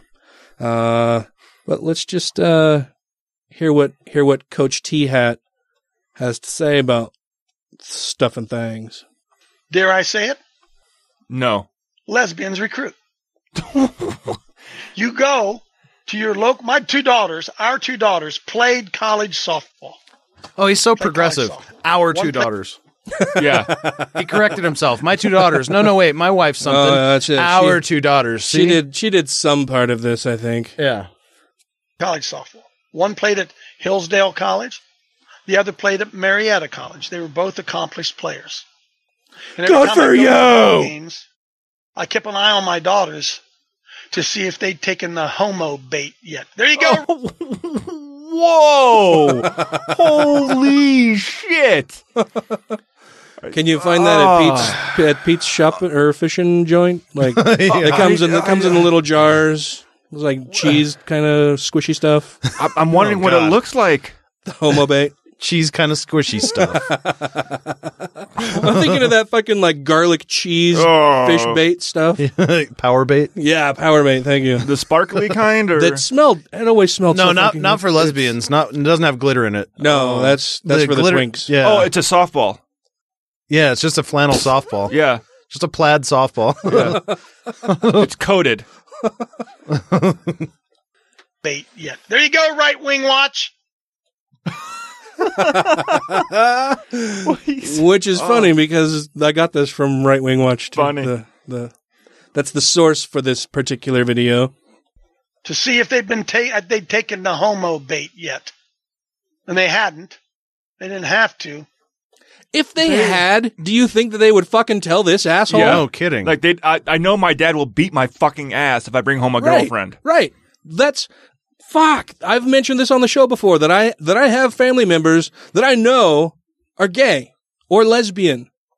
And so many people in my family either have no fucking idea or won't talk about it at all because then they would have to acknowledge that fact, right? Yeah. And my gay family members would have to out themselves to somebody who they know is going to be a gigantic fucking asshole about it. And what's his plan? That he's so afraid of this happening that he's going to try to just browbeat for years this idea that they better not ever, that hopefully I can beat the hetero into him. Or because his other option is that they're going to say, okay, well, I can't fight these feelings anymore. No, but I can't fight these feelings. I can't fight these feelings. And then they're going to not be his daughters anymore. Yeah. That's what's going to happen. They'll forget what they even started fighting for. Oh God! All I gotta say is I'm so glad I grew up in a very loving, open family that was very accepting and not fucking homophobic. Yeah, thanks. Whack jobs. But lucky. But I this guy's goal and others like him seem to be, I don't give a fuck if this child of mine is going to be, sweet child of mine is going to be in my life anymore. Whoa. But I don't even listen to music that much. But apparently it's all 80s when I do. He doesn't even care. He's just happy to say goodbye. Yeah. Apparently. And not hello goodbye, just goodbye. Never wants to say goodbye. No. But no, it kills me because if his daughters were lesbians, I'm sure that they would know that they can't fucking talk to their dad about it. Of course And not. how sad and disappointing for everyone involved because they can't be their genuine selves around him and he will never know his daughters as much as he could because he's such a fucking bigot. Right. Because they weren't cropped-haired, wide-bottomed girl. They're pretty Oh, girls. gee. Oh! They're Christian girls. No Christian girls have short Wait, did he say hair and Christian? wide I thought he bottoms. said they're pretty girls. No, he said because they're Christian girls. Pretty girls. Oh, no, he you're said right. He pretty said, women. yeah, he They said didn't pretty take girls. the bait. Sorry, you're right. I'm telling mommies right now who are watching this show right now, daddies, you listen to me. Mommies and daddies. Yeah, I wonder why your kid has a child porn problem. You talk like a fucking toddler. Jesus. If your daughters are good athletes, you better cover them in prayer because Oh my God. So only athletes are lesbians. Because all good women athletes are lesbians, typically, or the vast majority of them for sure. I tell you what, Cover them in prayer burqas. my sister is not coordinated at all. I hope she's not listening. Oh, if she's listening, she's probably like, he's right. Well, She'll admit it. okay. you better cover them in prayer because the recruiting that goes on, the pressure that goes on to be one of the girls Is so much stronger than God. Yeah. is enormous pressure. Listen to me. Two men laying in bed having sex. It ain't equal with my wife and I. And the cover. Is this something that he thinks about a whole lot? I guess Wait, so. Two guys laying in bed having He sex? fantasizes about two guys laying in bed while he's laying in bed with his wife and saying it's not equal because his wife won't have sex with him. Yeah, that's what I'm interested in. It's not equal between my wife and I. Like he imposes his will. Is that what he said? I don't know. Whoa, excuse me. Sorry, It ain't that was- equal with my wife and I and the covenant of marriage. It ain't equal. Do you understand, folks? No. That ain't equal. I don't understand. That ain't equal. What are you talking about? I don't know either. It ain't equal. Okay. You're so much better? What do you mean? You're superior? We know you think that. What are you talking about? Well, clearly it's not the same. I mean, you have people of differing genders or people of the same gender, but what the fuck do you mean it's not equal? Define equal for me. What do you mean by using the word equal in this context? Yeah, big shocker. You've been a fucking high school football coach and you're a Christian, dumbass. What are you talking about? Hello? Is it me you're looking for? Sorry. Is it me? God damn it. That ain't equal. I'm just saying it 4 times so the Daily Coast can pick it up clearly. Yeah, well, that ain't equal. We don't know what you mean. Yeah, it's definitely not clear. No, I think it's hilarious that he knows that all of these news outlets do like post, look at what this fucking asshole said. Yeah, and he still can't get it right. Because if 2 men having sex is equal, then sooner it'll be a man and a dog having sex. Oh, don't go Puritan on me. What? Oh, Puritan. I'm so fucking tired of hearing this argument. A dog cannot give consent. Exactly. I see. What he's trying to say is that now that same-sex marriage is legal, they're on equal footing with different that's why they're equal. But me and my wife having sex, that's not equal. What she's saying, that's not the same as gay sex. I gotcha. What, dude? You were a high school are you fucking kidding me? You couldn't even teach an elementary school how to speak, dude. If that's what he means, but I'm only picking this up from context, but it's tough. And then he jumped right into the slippery slope fallacy. Yeah. Then it'll be a man and 4 men, and that'll be equal, and everything will be equal, and everything's equal orgy. Because I tell you why, the church and the leaders in our churches, they don't believe a daggone thing anymore. They don't stand for nothing anymore. They don't stand for nothing. They do stand for a blowjob by a 12-year-old boy. Does that mean they stand for everything? Yeah, so what something do they stand for? Yeah. They don't stand for nothing. So they must stand for everything? Is that... No, everything is something. Or something, yeah. Huh. And we're going to have to reach the point where we are going to decide, are we on God's side or are we not on God's side? Definitely not. No, not which God and which side? I stand on the side of reality. Or are we not on God's side? And we're not going to be able to take the rules of God and change them to fit the society in which we live. Oh, the rules you're changing? We cannot say times have changed, therefore those old laws don't apply anymore. Correct. We cannot do that. And we just read about it in Titus. You better figure out which... So he just wants to live with the same rules they had in ancient Judea forever. Right. I mean, Minnesota used to have a law that you couldn't tie your alligator up to the guard to a fence post. I mean, that's horrible. You can't change that rule. Yeah. Are there alligators in Minnesota? No. So I don't know why it was. That's why it was funny. I remember that one because there used to be a state law in Minnesota that said you couldn't leave your alligator leashed up to a fence post. The funny part is that that had to have happened at least once, right? For them to create legislation. Someone went downtown to the bar and leashed their alligator up to a post outside the bar to go in there, and it probably fucking ate a kid. Somebody's like, we should probably make a law against that. Titus, you better figure out which side you're on and what it is that you're going to believe, because we are in a war. Here you go, Daily Coast. Again, calling out specific news thing. So does he think that you can just pick whatever you're going to believe? Yes. You can just pick and choose. Well, I think in his mind you have to follow the Bible, but within that he's going to pick and choose out of the Bible in which parts he is relevant or irrelevant. They all do that. Yes. They all do that. But he is saying you got to decide if you're on God's side or not. Then you got to pick. He's saying it is conscious. It's a conscious choice, I don't know why I said choice so weird, but he at least thinks that that's something we have the control of, but... And the homosexual agenda is out to recruit your grandchild. What? I don't have any grandchildren yet. Neither do I. I don't have any children. I know of. Yeah. Is this his feeble attempt to connect homosexuality to pedophilia? Probably. Well, I wonder how many people are out there to recruit for the straight side. Because thinking about I never met a recruiter. I have yet to meet a recruiter to say, "Hey, guess what? Women are fucking awesome. Have sex with them." Because naturally, everybody is heterosexual. Ryan, you have to be recruited into being gay, which kind of But it begs the question of who was the first person to be gay, True. and how were they recruited? Yeah, But still, and if it's a choice, why would people pick that? and you're making a choice, you need a recruiter to decide which choice is better. Air Force. Well, true, because we got better living accommodations. Dude, but when people already have, like, if like he thinks you're born straight. Dude, I remember being a kid and trying to get people to like cherry instead of grape. Can't do it.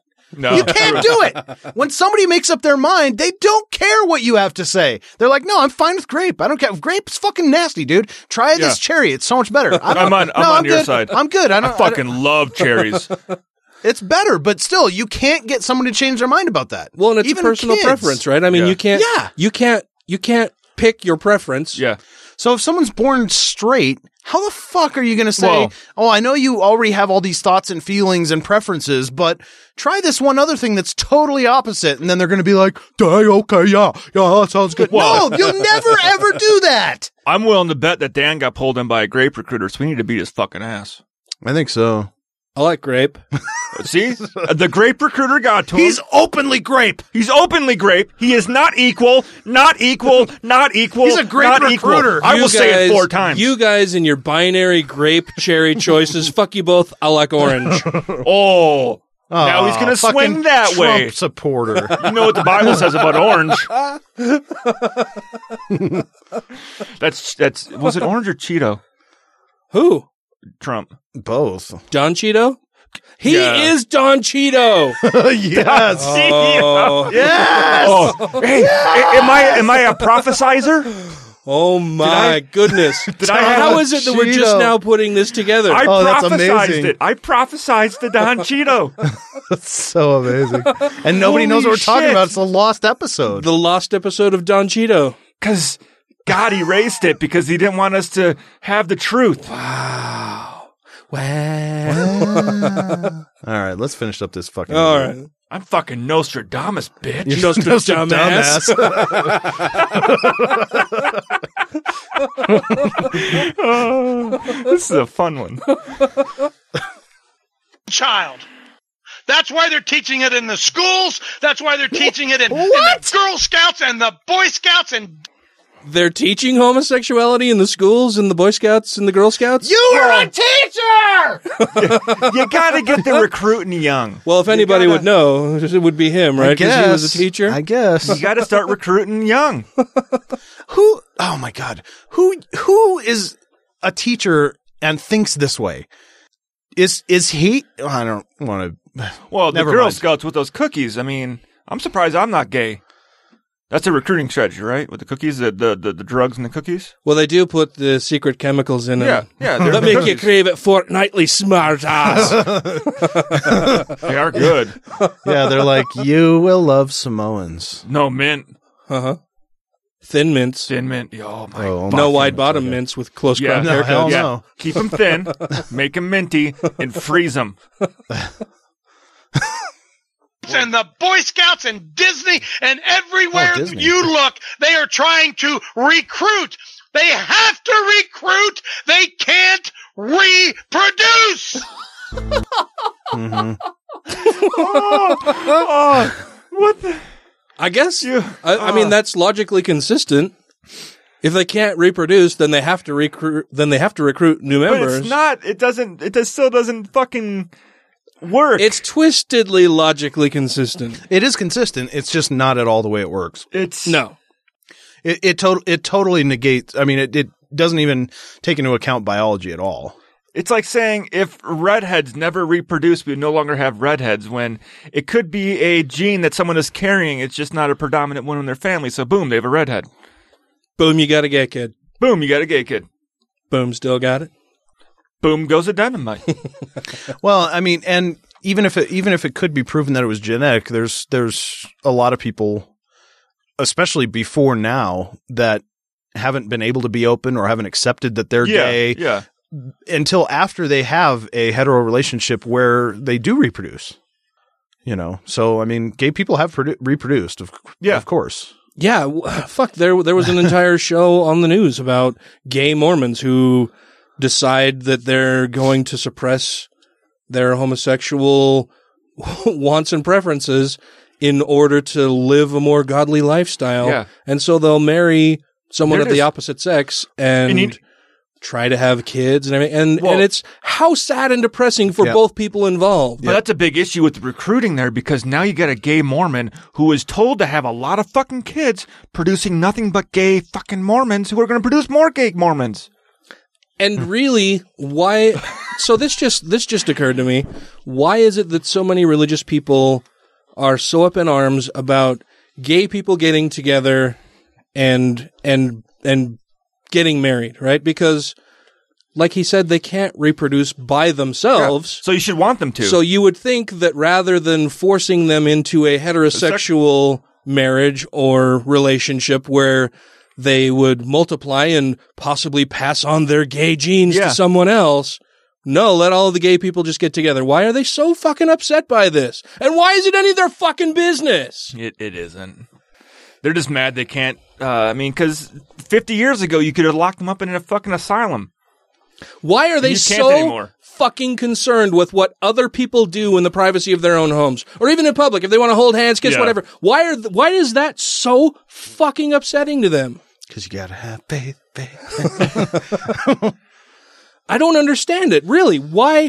What drives them to be such fucking assholes? I don't know. The church. It's none of their goddamn business. Nobody goes into their house. Nobody walks over to them and says, "Stop kissing your wife. That makes me sick. It's disgusting." Yeah, what makes them think that any of that matters to them? I don't understand either. They go to church on Sunday and their preacher tells them it matters, and it tells them to go fight against it. So they do it. Yeah, I don't understand it. I am Jim Helton, Regional Director for American Atheists and President of the Tri-State Freethinkers, and you're listening to Godless Revolution. And why should they take offense that I don't believe in their God or any other God? And I'd say to them, tell me the reasons why you don't believe in all the other gods, and that's the reason I don't believe in yours. And I've got nothing against people believing in God at all, in fact, if it, did make you a kinder person, if you only did good things in his name, then great, but there's the rub. It's when I see some of these religious fundamentalists saying that they've told their 5-year-old children that if they turn out gay, they will burn in hell. That, to me, is child abuse.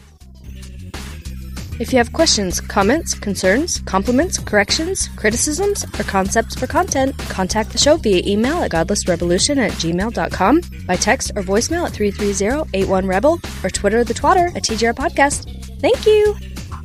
I waited until Matt took a sip of his beer to say that we have a What Matters. Yeah. Why did you wait for that? So you wouldn't spit it out? Because I was going to just toss it to you and you had a mouthful of beer. Yeah. So. Oh. I do have a What Matters. I had to put something together on Trump and his ego. You had to? Yeah, I we had made to. it almost all show without bringing up the fucking crusty Cheeto. But we mentioned him in the last bit. Yeah, we did. Yeah. There's so much for me, especially to be angry about in the world and just in life generally.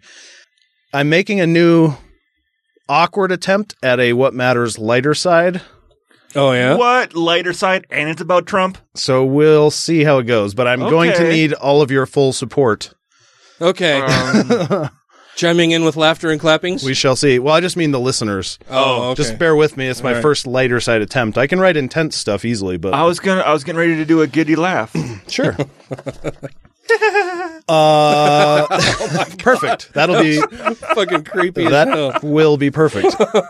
I want to start with a quote from a comedian, John Mulaney.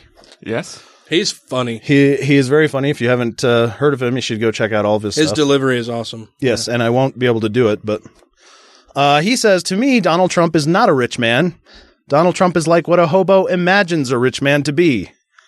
Like Trump was walking around under an underpass and he heard some guy like, oh, as soon as my number comes in, I'm going to put up tall buildings with my name on them. In gold. I'll have fine golden hair. And a TV show where I fired Gene Simmons with my children. And Trump was like, that is how I will live my life. So thank you, John Mulaney. In the spirit of the Donald's ridiculous birther advocacy with President Obama, it occurred to me that Trump's hair has yet to declare for the presidency. And until it provides proof, we can't consider this presidency legitimate. But of course, President Obama was born in America, and unfortunately, so was Donald Trump. Trump is a literal internet troll for president who looks like a blow-dried Garfield the cat perched atop a 70-year-old shrink-wrapped Rick Astley, and the whole world is being Trump-rolled. That's a good one. Thank you. Now we're all stuck with this real-life troll doll giving embarrassing press conferences and flying around the world in Air Force One for the next 4 years at least. And now I've got that fucking song stuck in my head. The Nelly one? No, the Rick Astley. Like, all you had to say was Rick Astley. Oh, yeah. Yeah. He's never going to give you up, Dan. The alt-right alternative facts icon is now the most powerful man in the world. But at least he'll keep his promise to drain the swamp, because there are some real fracking opportunities there. Ooh. And by getting rid of all the old politicians who are not connected to Goldman Sachs. I'm sure you're aware of at least a few of his appointments. Trump's chief strategist is the shaved cowardly lion with cirrhosis, Steve Bannon. Everyone's favorite attorney general, the Confederate infant Mr. Magoo, Jeff Sessions. Mm-hmm. As head of the Treasury, the evil bizarro Where's Waldo, Steve Mnuchin. And of course, with Kellyanne Conway in the White House, we now have no way to keep crows off of our crops. How did this happen? Trump's rallies were peppered with Nazi salutes and Sieg Heils throughout his campaign, to which Trump responded by saying, "There's no place for that here. Save it for my inauguration." But that didn't deter voters. Rather, it seems to have exposed a much larger racism problem that already existed within the U.S. public. Trump's election was a statement by white nationalism driven by Trump's unbridled ego. For example, Trump has claimed victory in nearly every disastrous situation that's come up since his administration took office. But I'd have to imagine his proudest moment was moving into the White House and evicting a black family from their home. But still, some say that Trump really isn't really racist, but I'm not so sure. He's had something negative to say about almost every person of color, except John Boehner. Yeah, suck it, Boehner. I know he's not relevant, but I reached back. Well, he hasn't said anything about him because he's also orange. True. Tribalism. But beyond that, Donald has the support of neo-Nazi groups and the KKK, which hurts his not racist case, but also it's a little ironic because the only thing Trump does liberally is apply bronzer. He's the most colored white person since Rachel Dolezal. Oh, damn.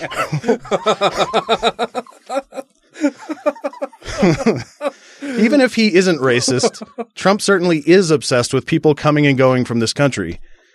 And since he's not as eloquent as Ryan, it's possible we've been mishearing him. Perhaps what Trump's actually been saying all along is that he'll make America migrate again. And I'd be willing to bet that Trump thinks Roe versus Wade are just the two most popular ways people come to America. Oh, nice. Not to mention the fact that if you're black, you literally have to be a brain surgeon to get a Trump cabinet position. Whether Trump is actually racist or just plays a racist character doesn't really matter. It's having the same negative effect. And whether or not he's acting the part also doesn't change the fact that he clearly lacks a certain dignity most of our past presidents have had. Remember Theodore Roosevelt, the guy who spoke softly and carried a big stick? Donald Trump rants loudly and carries a big shtick. And a part of that big shtick is being far right on issues he never cared about before, simply to toe the party line. For example, Trump has been more or less on the side of a woman's right to choose before his campaign, but has recently come out in favor of shutting down Planned Parenthood. But there are currently no plans for Trump to turn Planned Parenthood into casinos and run them himself, so for now they appear to be safe. Speaking of bankruptcies, Trump won the state of Nevada, which shouldn't be surprising that he did well among those who risk everything only to regret it the next day. But after his win, Trump said that he loves the poorly educated. He's appointed Betsy DeVos to Department of Education to ensure there are more of them in 2020. But what a poor planner he is. If he really wanted to destroy the Department of Education, he could have just renamed it Trump University. But I should say honestly that it is a truly American dream story that a person could be a self-made billionaire and become a famous real estate mogul. And I should give credit for that. So congratulations, Fred Trump. But Fred's son Donald is no successful businessman. He lost almost $1 billion in 1995. That's equivalent to losing the entire GDP of the island nation of Grenada. No, Donald is more like a creepy, real-life King Midas. He lives in a place so gaudy it would embarrass the Pope, and so gold-encrusted, he must have the same palace designer as Saddam Hussein. Even reports coming out of Russia are saying that Trump prefers his showers to be golden. Allegedly. But I don't have to use dubious reports to make judgments on Trump's sexuality. He's even weighed in on that. Years ago, Trump said that if he wasn't Ivanka's father, perhaps he'd be dating her. Yee. Trump's got the libido of Bill Clinton, but the tact of Bill Cosby. Oof. Without the roofies, of course. Allegedly. Allegedly. Which is way worse. That means the pussies are awake for the entire grabbing. Oh. And Trump uses Viagra, because it makes him a little bit taller for about 4 hours at a time. I'll let that one sink in for a second. No, I got it. I was just like, hey, you're making me picture Donald Trump's erection. No, it makes him taller. Oh, okay. Because he's a giant dick. But these are the few things Trump has said that can even be understood at any level, because Trump is entirely ignorant on most issues. When Benjamin Netanyahu came to Washington recently, Trump's answer for the Israel-Palestine conflict was to dismiss that there's a conflict at all by saying that he's in favor of whatever both sides want, prompting the first snicker ever from Israel's Dick Cheney. But beyond pure ignorance, Trump has completely switched sides on other issues, like abortion, healthcare, minimum wage, marijuana legalization, Planned Parenthood funding, Syrian refugees, federal tax rates, transgender bathrooms, gun-free zones, gun control measures, and war on drugs, and many, many more. The children's game, The Ground is Lava, has more internal logic than the policies Trump tries to explain. Only Ron Jeremy changes his position on camera more than Trump. But what did we expect when we elected a grown-up version of a child emperor? I was surprised you knew who Ron Jeremy was. We've talked about him before. Well, yeah, but Matt. Oh, well. I had to think real hard. I'm like, who is a famous porn star? But the one thing that doesn't change about Trump is his self-interest. He's not even loyal to the country that made him. Everyone knows he's not paid anywhere near his share in taxes. But Trump also had a medical deferment during the Vietnam War, but still said that he knows more about war than American generals. This is the same guy who couldn't even win a Twitter battle against Melissa Milano, failed in his tantrum with Megyn Kelly, and still isn't over his feud with Rosie O'Donnell. And to cap off his military expertise, he appointed Soviet General Michael Flinsky. But he says these things, of course, because of his huge ego. That's hard to say, those two. Huge ego. During the debates, Marco Rubio quipped the now famous small hands comment about Trump, which he still hasn't been able to forget. Partly because everyone knows that small hands mean small Cheetos, but also because Donald Trump is a weak man's vision of a strong man. The bad improv character Trump is playing is masculine and macho in the same sense that specific small Cheeto icons are macho, like huge trucks, tap-out gear, or walking around Walmart with an AR-15. And they appeal to specific men for similar reasons. Mainly, overcompensation for threats against their virility.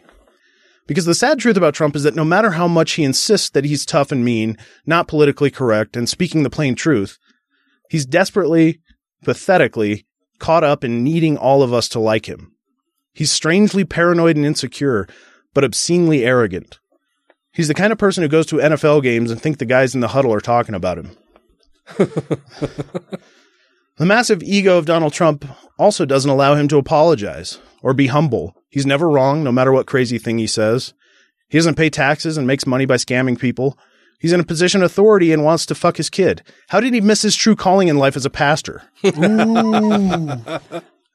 Trump's ego has also led him to the now infamous quote that he likes people who don't get captured. What a brutal and careless thing to say.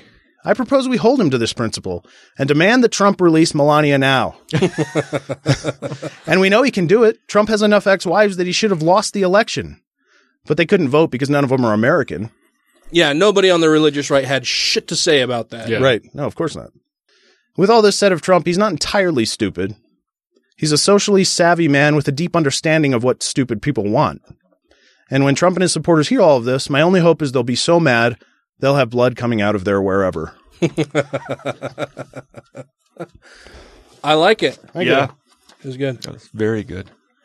And I think that'll close out the regular portion of the show. The show. I think you might be correct. The shoe. The shoe? No, I think the shoe. I think that was a very fitting end to a great episode. Thank you. Thank you, gents, for joining me. Oh, you're welcome.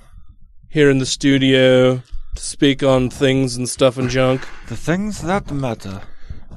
Matt likes to adjust his Matt likes to adjust his microphone while we're recording. I like to adjust my Cheeto. Hey, well, I had to switch it to. Never mind. It doesn't matter. They don't care. You all don't know that Matt. Well, you probably do that. He reads from paper, and so he's got to move his microphone around, and then when he's done, he moves it back. So, thank you all very much for listening, and we would also very much like to thank our two newest Patreons, our two newest patrons through Patreon. We would also like to announce our two newest patrons. That was very racist. What do you mean? What race was I doing? That was very racist. That was very racist. Just general racism? That was just general sow racism. I was actually kind of thinking of that Alex Borstein character from Mad TV she used to do years ago in the 90s. Do you remember that? Yeah. Mrs. Swan? Yeah, Mrs. Swan. Yeah. And that was very... He looked like a man. I'd like to take a new patrons. But we want to definitely thank our newest patrons, Christy Kalbach and Utah Outcast. Christy Kalbach. What, didn't I say that? Christy? I kind of cut off the end there. Yeah. Christy Kalbach. She's the one who sent us the email that I read earlier in the show. Thank you, Christy. And who are the Utah And thank you, Utah Outcasts. That would be our friends X. Fine, don't play along. Or Chris. Yeah. and Alex Felicia. And Jeff is their newest member. Oh, is he? And Kyle. Thank you very, very much. Jeff. I knew Jeff had been on there quite a bit. Mr. Linville is a... George? George is on the Utah Outcast? I believe George is a semi-regular regular. Yeah. Huh. Yeah. Well, all right. Everyone should go check out the Utah. All right. It is an interesting night. And thank you to our continuing patrons, Savid, Andrew, Grant, Wesley, and Taylor. Mm-hmm. You all are fantastic. Thank you very much for your support. I greatly appreciate it, for sure. Until next week. When we bring you more awesomeness, unless the world gets destroyed by Donald Trump. Mm-hmm. We didn't even cover a lot of the fuckery that happened this week. If we wanted to cover the fuckery that happens, we would be a 5-hour show. Yeah, and you know what? They're sick of hearing all that bullshit. They see it all over everywhere. Yeah. Yeah, I did get some pretty good feedback on our Michael Flynn stuff. Yeah. From last episode, so that was a good segment. That'll be interesting as it progresses. So, and we also received a offer of support and research from someone who would like to remain unnamed. And I thought going forward we could just refer to them as our unnamed source, shadow researcher, who likes to do some research into things and junk, and is a political junkie. Me. He's our ghost recon. We don't even know that it's a he. They are a unnamed source. Yeah, it's a whole team of them. It's like a bunch of monkeys on typewriters. That's how do you think I got my What Matters segment this week? You think I actually researched this Dave Daubenmeier shit? Fuck no. But once again, thank you all for tuning in. You can reach us via email at godlessrevolution@gmail.com, by text or voicemail at 33081-REBEL. Rebel. You can Twitter the twatter at TGR Podcast. Oh, it sounds bad when you say it so slowly. Apparently we have an Instagram that Ryan does sometimes, and Meg does sometimes, I think. And we also have our own website now that I have neglected to update for a few weeks now. Yeah, we should definitely plug that. But you can find us all over the place. Just search for The Godless Revolution That's us. And we'll speak at you next week. We are the only ones. Found it in a hole in 81. I fucking saw that you taped that up there. It's my sign off. I never would have remembered that.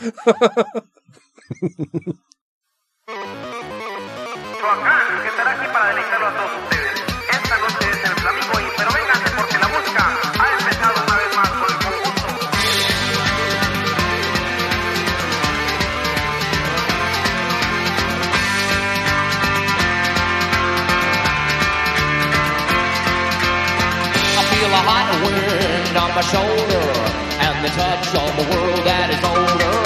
I turn the switch and check the number. I leave it on when in bed I slumber. I hear the rhythms of the music. I buy the product and never use it. I hear the talking of the DJ. Can't understand just what does he say. I'm on a Mexican radio. I'm on a Mexican radio.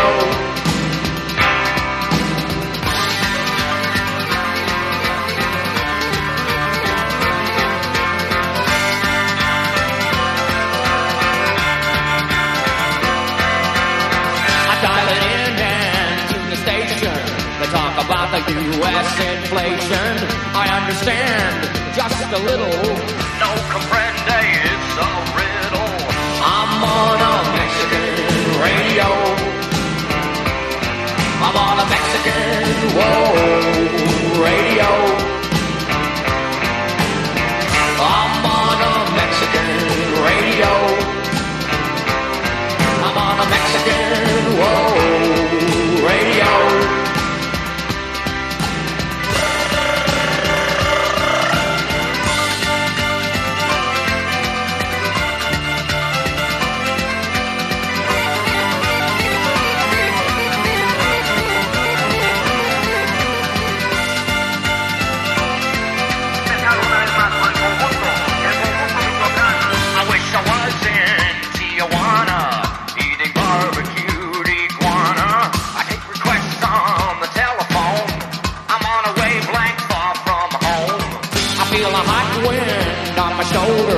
I dial it in from south of the border.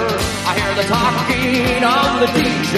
Can't understand just what does he say. I'm on a Mexican radio. I'm on a Mexican radio. I'm on a Mexican radio. I'm on a Mexican radio.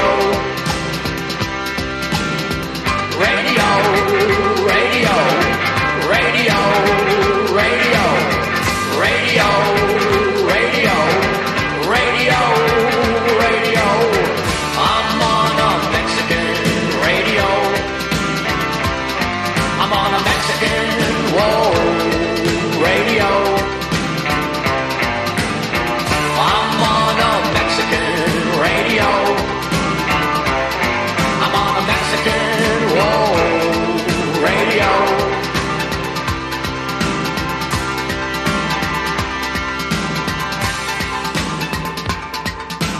Radio, radio, radio, radio, radio, radio, oleo, radio, radio, radio,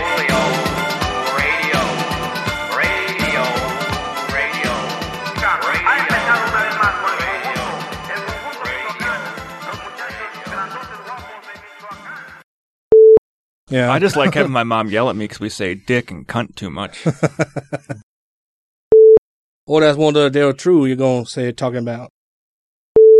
I'm just going to get a rooster and like pull a feather out and he's going to go like the roosters do in the morning. You just want to be able to touch your cock while recording. Well, a cock. Doesn't have to be mine.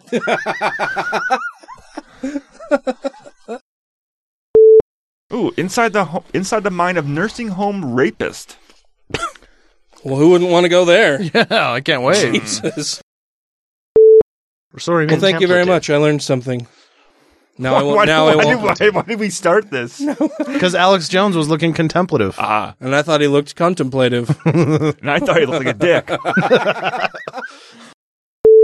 I'm a big old black voice and a little tiny white man.